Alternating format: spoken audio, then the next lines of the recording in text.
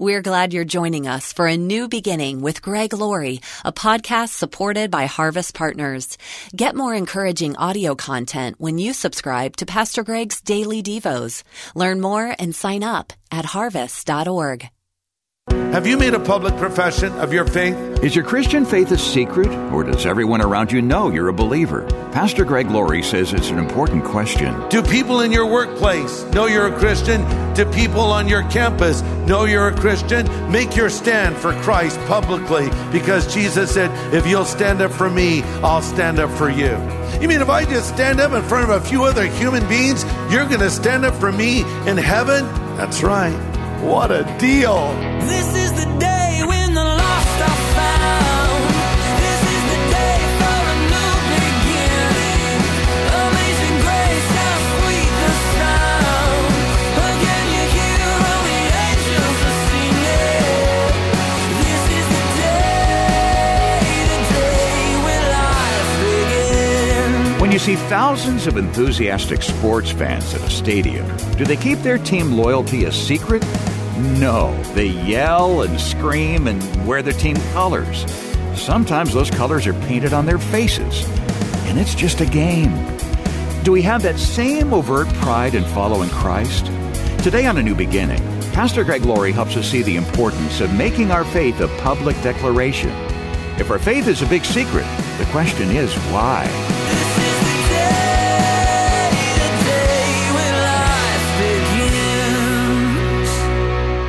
Turn to Nehemiah chapter 10. The title of this message is, This is Not a Drill. And Nehemiah, at this stage, historically, has gone back to Babylon. Remember, that's where he was originally, serving as the king's cupbearer when he heard the news that the walls of Jerusalem were lying in burned, charred out rubble. And Nehemiah knew if the walls were burned down once, they could be burned down twice. So let's backtrack a little bit, then we'll kind of get to the conclusion. But let's pick up chronologically where we left off last time. You remember Nehemiah returns, they rebuild the walls. Ezra is brought out of mothballs. He led the first wave of Jews returning to Babylon. He helped to rebuild the temple. He had been largely inactive. They bring him out again. He reads scripture to the people for 3 hours. Then they confess their sins to God for 3 hours. And there's this great revival that breaks out. And now the people make a series of very significant commitments to the Lord. And that's where we pick up. We're in Nehemiah 10. Point number one, if you're taking notes, they surrendered to the word of God. They surrendered to the word of God. Nehemiah 10:28. Then the rest of the people, the priests, the Levites, the gatekeepers, the singers, the temple servants, and all who had separated themselves from the pagan people of the land in order to obey the law of God, together with their wives, sons, daughters, and all who were old enough to understand, they swore an oath. They bound themselves with an oath, and they swore a curse on themselves if they failed to obey the law of God as issued by his servant Moses.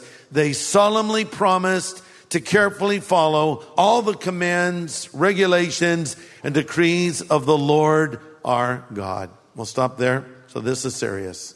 Now they're signing on the dotted line. You know, you can go look at a car all you want. I love this car. I might buy this car. I want to get this car. And one day you say, I'm going for it. So you go in and you say, I'm ready to buy the car. And they bring out hundreds of sheets of paper that you have to sign. And then they give you the keys to your new car and you get in it and you drive it off the lot and it drops in value by $3,000 before you even got your first tank of gas, right? Or you sign on the dotted line and say, I'm going to buy this home. I'm committing myself to purchase this property. Now you must keep the commitment you've made. That's what they were doing here. The same is true when you stand in front of a pastor and before your friends and family and state your vows to your husband or your wife to be. You're making a commitment publicly. And that's why I think it's such a great thing to make a public stand for Jesus Christ. You sort of seal the deal. When you're baptized, that's a public commitment. People can see it. They should see it. When you make that first stand in front of your non-believing friends at your workplace or on your campus, and you say, I am a Christian. And you know they're going to be watching you like hawks. Why? Because they want you to do well? No. Because they want you to do really badly so they can say, hypocrite, right? They don't want you to do well because when you walk closely with the Lord and they see the transformation in your character, it drives them insane because they come under the conviction of the Holy Spirit. I love public profession. Have you made a public profession of your faith? Does your family know you're a Christian? All your family, your extended family? Do people in your neighborhood know you're a Christian? Do people in your workplace know you're a Christian? Do people on your campus know you're a Christian? Do people that follow you on social media know that you are a Christian? Make your stand for Christ publicly, because Jesus said, if you'll stand up for me, I'll stand up for you. If you'll confess me before people.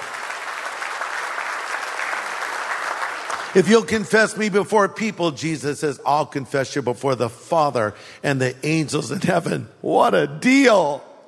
You mean if I just stand up in front of a few other human beings, you're going to stand up for me in heaven? That's right. Okay, I'm all in. Okay.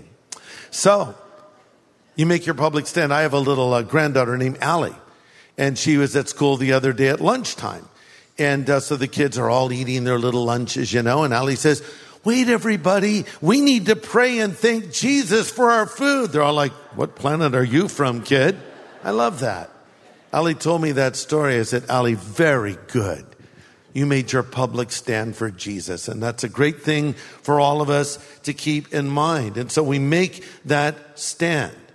And we stand by that stand that we have made. Now, often we'll say we believe the Bible. We'll say we love the Bible. And we will quote the Bible. But will we surrender to what the Bible says? This is the big question. Don't just quote it to me.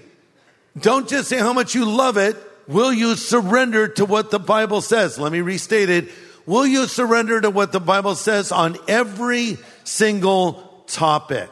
I used to have a little plaque years ago that said, God said it, I believe it, that settles it. Does that sum up the way you feel? We'll come back to that point in a moment. Point number 2, they separated themselves from ungodly influences. They separated themselves from ungodly influences. Look at verse 28. Then the rest of the people, the priests, Levites, gatekeepers, singers, temple servants, and all who had separated themselves from the pagan people of the land in order to obey the law of the Lord. We promise to not let our daughters marry the pagan people of the land and not let our sons marry their daughters. Note the cause and effect. They separated in order to obey. Look at it again. They had separated themselves from the pagan people in order to obey the law of the Lord. Listen to this. If you want to live a godly life, you will need to separate yourself from some things and some people, and in exchange, surround yourself with other things and other people. Psalm 1 sums it up perfectly. It says, blessed is the man that walks not in the counsel of the ungodly, or stands in the way of sinners, or sits in the seat of the scornful. Notice the words that are used. First, this guy's walking, then he's standing, then he's sitting. First, he's walking in the counsel of the ungodly, standing in the way of sinners, sitting in the seat of the scornful. Sort of like, let's say you're on a diet, so you have to walk every day. Good walk. So you decide to walk right by your favorite donut shop just when they're making the donuts fresh in the morning. Mistake, but you do it. And you're walking by. I'm getting exercise, and you look in the window. First you're walking, now you're standing. Next thing you know, you're sitting. Not just at a table, you're in the vat of raw donut dough, right? You can't wait. That's how sin works. It's a progression. So don't do that. If you want to be a blessed man, a blessed woman, or change the word blessed with happy because it's an interchangeable word. Happy is a man that doesn't walk in the counsel of the ungodly, stand in the way of sinners, sit in the seat of the scornful, but his delight is in the law of the Lord, and in it does he meditate day and night. Let me paraphrase it. He loves to read the Bible. He loves to hear the Bible preached. He loves to hear songs that have verses from the Bible in them. He loves the Word of God, and he meditates, which means he thinks about it, he ponders it, he considers it day and night. So you had to separate from one thing and join yourself to another. Pastor Greg Laurie will have the second half of his message in just a moment. It's so encouraging when we hear that listeners are growing by hearing these studies. Hi, Pastor Greg. Thank you for your ministry and commitment to share the gospel with others. My wife and I have listened to you on the radio for over 10 years, and I download your messages through the Harvest app weekly. We've been Harvest partners for about a year now and are so thankful we can share in your ministry. I love that you give an invitation to accept Jesus at the end of your messages. I'm so thankful that many people come to a saving faith each week. God bless you and your family. It's a privilege to bring these studies your way, and we're thankful for our Harvest partners who make them possible. Would you consider partnering with us so they can continue? Make a donation online at harvest.org. That's harvest.org. Well, today, Pastor Greg is presenting one of the most requested studies of the past year, a message called This Is Not a Drill. Let's continue now. A word to you who are single. Quick poll, how many of you are not married? Raise your hand up, Okay. Quite a few of you guys. Here's what I want to say to you. Don't even think about marrying a non-believer, okay? Trust me on this. Even better, trust the Word of God on this. You don't want to go there. Well, maybe I'll lead them to the Lord. Okay, yeah, maybe you will. And maybe you won't. And chances are you won't. And I'll explain that in a moment. But if you're a single person, you want to look for a godly person. So maybe you're going out with someone right now, and I'd ask you, well, are they a Christian? Yeah. They say God a lot. Really? Let me restate it. Look for someone that's even more godly than you. Not less so.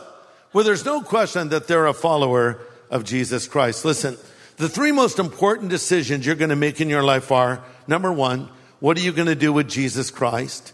Number two, what are you going to do with your life? And number three, who are you going to marry? Three most important decisions. Number one, what are you going to do with Jesus Christ? Are you going to accept him or reject him? Are you going to follow him or not follow him? Number two, what are you going to do with your life? What course will your life take? Thirdly, who will you marry? You can get number one right and mess up 2 and 3 and have a really miserable life. Believe in Jesus, but then go and marry a non-believer. Or believe in Jesus and make a bunch of bad choices in your life. You need to get all three of these right. The problem with the Israelites is they had a constant problem with this. They kept getting pulled down by ungodly people. They would intermarry with pagan people and end up doing pagan things, you see. And that's usually what happens when believers marry non-believers. See, the problem is generally the believer does not pull the non-believer up, but rather the non-believer pulls the believer down. I could illustrate right now. I could pick someone out here in the front row, someone much smaller than me, and I could say, I'm going to pull you on the platform. And I would take hold of your arm, and with my considerable strength, I might be able to pull you right up here on the stage.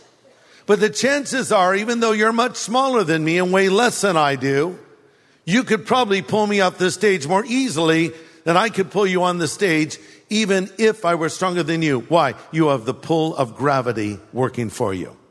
So in the same way, when I'm with a non-believer, it's easier for me to go their way than it is for them to come my way. The only way they're going to come my way is if they're born again, if they want Jesus. But the way I could go their way is I still have an old nature. I'm still potentially drawn to sinful things. So this is where the problem begins. And this is why Paul says in 2 Corinthians 6:14, don't be unequally yoked together with non-believers, for what fellowship does light have with darkness, or righteousness with unrighteousness? Are you going to eat at the table of the Lord and also at the table of the devil? Another translation puts it this way, and I like this translation. Don't become partners with those who reject God. How can you make a partnership out of right and wrong? That's not partnership. That's war. Is light best friends with dark? Does Christ go strolling with the devil? Do trust and mistrust hold hands? Who would even think of setting up pagan idols in God's holy temple? See, when you combine certain things, problems can ensue. You can take nitro and you can add glycerin and you have an explosion. In the same way, you can take bleach and ammonia and they can generate chlorine gas that is both toxic and deadly. And that can potentially happen with a believer and a non-believer. It's not a good result because it's going to be detrimental to the believer. Now, having said that, when I'm saying don't marry a non-believer, I'm not saying don't have contact with non-believers. Because how are we going to reach people with the gospel if we don't have contact with them? Separation does not mean isolation. Paul actually wrote about this to the believers in Corinth. And understand, Corinth was a really wicked place. When we talk about the Corinthians, we could have just as easily called them the Californians. First and second Californians. Because the issues of Corinth apply to California. A lot of immorality, a lot of crazy stuff going on. So these are Christians living in a super pagan culture surrounded by idol worshipers and all kinds of other things. So when Paul's writing to them, they're dealing with some issues that are similar to what we might deal with today. So Paul writes to the believers in Corinth and he says, don't associate with a so-called Christian if they indulge in sexual sin or are greedy or worship idols or are drunk or are a cheat. He took it a step further and says, don't even have a meal with them. Wow, really? Isn't that being a little judgmental and mean? No, actually, it's being loving and at the same time careful. How could avoiding people possibly be loving? Because if you love them enough, you'll tell them the truth about what the Bible says. So if someone says, I'm a Christian, and they're living with their boyfriend or girlfriend or doing drugs or getting drunk, you say, hold on. You say you're a Christian. Why are you doing this? The Bible tells you not to do these things. Hey man, don't judge my journey. Really? You're actually saying that? Yeah, but don't judge my journey. Buddy, I'm going to judge your journey and you with it, okay? Greg, the Bible says, judge not, judge not, judge not. I don't know any other verse, but judge not. Yes, the Bible says, Jesus speaking, judge not lest you be judged, right? What does it mean? It means condemn not lest you be condemned. I'm in no position to condemn a person, to say that person's going to hell. I don't know their heart. I don't know everything about them. That's not my role. But I am supposed to judge people, which means evaluate where they're at spiritually. I'm supposed to judge myself, the Bible says. We make evaluations every day about all kinds of things. And does not the Bible even say judgment begins at the house of God? So if you're a fellow Christian and you're doing things that contradict the Bible, I'm going to call you out on them, not because I want to hurt you, but because I want to help you. Because you're on a destructive path, and I want you to turn around. Galatians 6, Paul writes, brothers and sisters, if another believer is overcome by some sin, you who are godly should gently and humbly help that person back into the right path, and be careful you don't fall into the same temptation yourself. So yes, I want to help them because the Bible says, faithful are the wounds of a friend, but the kisses of an enemy are deceitful. That means, okay, man, I love you, and I'm going to tell you the truth because I love you, and I don't want you to go down this path. Now, having said that, I still need to have contact with non-believers because Paul continues on, and he says, now, I'm not saying avoid non-believers, 1 Corinthians 5:10, who indulge in sexual sin or are greedy or cheat people. You'd have to leave this world to avoid people like that. You might be surprised to know that when I have friendships with non-believers, and I have friends that don't know the Lord, and we talk, and I stand for what I stand for, and they know what I believe. But I don't expect non-believers to behave as believers. But I do expect Christians to behave as Christians. But if you're ignorant, you don't know what the Bible says about this and that, I'm not going to harp on those things that you happen to be doing as much as I'm going to try to point you to Christ. Because once you come to Christ, all those other things will get sorted out.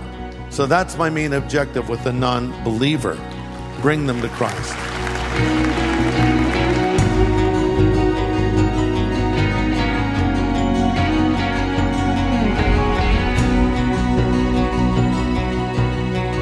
Today on A New Beginning, Pastor Greg Laurie with practical insights based in the book of Nehemiah. And there's more to come in this message, one of the studies our listeners requested the most over the past year. Well, Pastor Greg, the new movie, Jesus Revolution, will be out soon. As our listeners may know, it's the story of Greg and Kathy Laurie falling in love in the 70s, set against the story of the Jesus movement that happened at the same time. So, about the love story. Our listeners have heard you mention some key phrases that you said to Kathy when you were dating. Famous phrases. Maybe even infamous phrases. let me fire them at you, and you tell me if they're in the movie. All right? Yes. Okay. So, you were dating Kathy, and you said at one point, Kathy, if you ever get between me and God, we're through. Is that in the movie? That's in the movie. Okay, all right.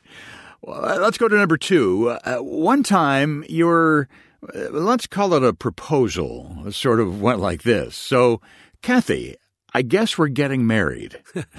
Is that in the movie? That's not in the movie, okay. No. But that happened in real life. Yeah, that happened in real life. Yeah, we're just, I was such a romantic. I didn't get down on one knee. I don't even know if I had a ring. We were just sitting at a table in a restaurant, and I said to Kathy, so, I guess we're getting married, huh? And Kathy said, that's the first time I knew that you wanted to marry me. And I couldn't believe I said it that way. What was wrong with me? But hey, we've been married almost 50 years, so we did something right. I guess Maybe so. That's a secret. That's it. Stop with the fancy proposals. Just say to the girl you want to marry, the guy you want to marry, so I guess we're going to get married, huh? Okay, one more question. Did your infamous Corvair make it into the movie? Oh, yes. The Corvair is featured very prominently in the film. Okay. Did it catch fire? And, no, Okay. it did not. But it breaks down all the time, which the Corvair constantly was doing. Now, when I say Corvair, understand, I'm not saying Corvette. No. Corvair. No. So the Corvair, if you Google it, it was a car that was so unsafe that they wanted to take it off the road, but somehow it survived. The engine was in the back. So I was driving my Corvair once, and I plowed into the back of a car. Now, I have to explain that to stop the Corvair, you had to pump the brakes 3 times quickly. So I was cruising along, and this guy in a Cadillac in front of me stopped, and I went, oh no, pump number 1, pump number 2. Couldn't get to pump number 3. Boom. Plowed into the back of his car. The entire front of my car crumpled up. That's why they wanted to take it off the road. Literally, my headlights were like cross-eyed. And yet it still drove. I didn't even hardly put a dent in this fender. So I drove that car with the cross-eyed headlights for a while. And finally I was pulled over by the police. They said, you can't drive that car anymore. So, yeah, but the Corvair's in the movie and actually is featured in a number of scenes. Well, as we've said, Jesus Revolution is a fascinating movie that follows the life of Greg and Kathy Laurie and the lives of Pastor Chuck Smith and Lonnie Frisbee and several others. It was the time of the Jesus movement, or as Time magazine called it, the Jesus Revolution. It was a true time of spiritual awakening, and the time is right for another spiritual awakening. And, this film could help lay the groundwork. We hope you'll bring an unsaved friend to see Jesus Revolution when it opens the 3rd week of February, and that you'll partner with us in sharing the gospel in innovative new ways such as this. If you can invest right now, we'd like to send you the book that launched the movie. The book is also called Jesus Revolution. We'll send it your way to say thank you for your donation right now. So call us at 1-800-821-3300. Reach us anytime at 1-800-821-3300 or go online to harvest.org. Hey, I don't know if you know about this, but we have a weekend service called Harvest at Home, exclusively for people that are tuning in literally from around the world. Listen to this. We even have Harvest groups where you can get into a small group with folks from all around this planet of ours and study the Word of God. So join us this weekend, Saturday and Sunday, for Harvest at Home at harvest.org. Well, next time, Pastor Greg has more insights from his study in Nehemiah, one of our top 10 most requested studies of 2022. Join us here on A New Beginning with pastor and Bible teacher Greg Laurie.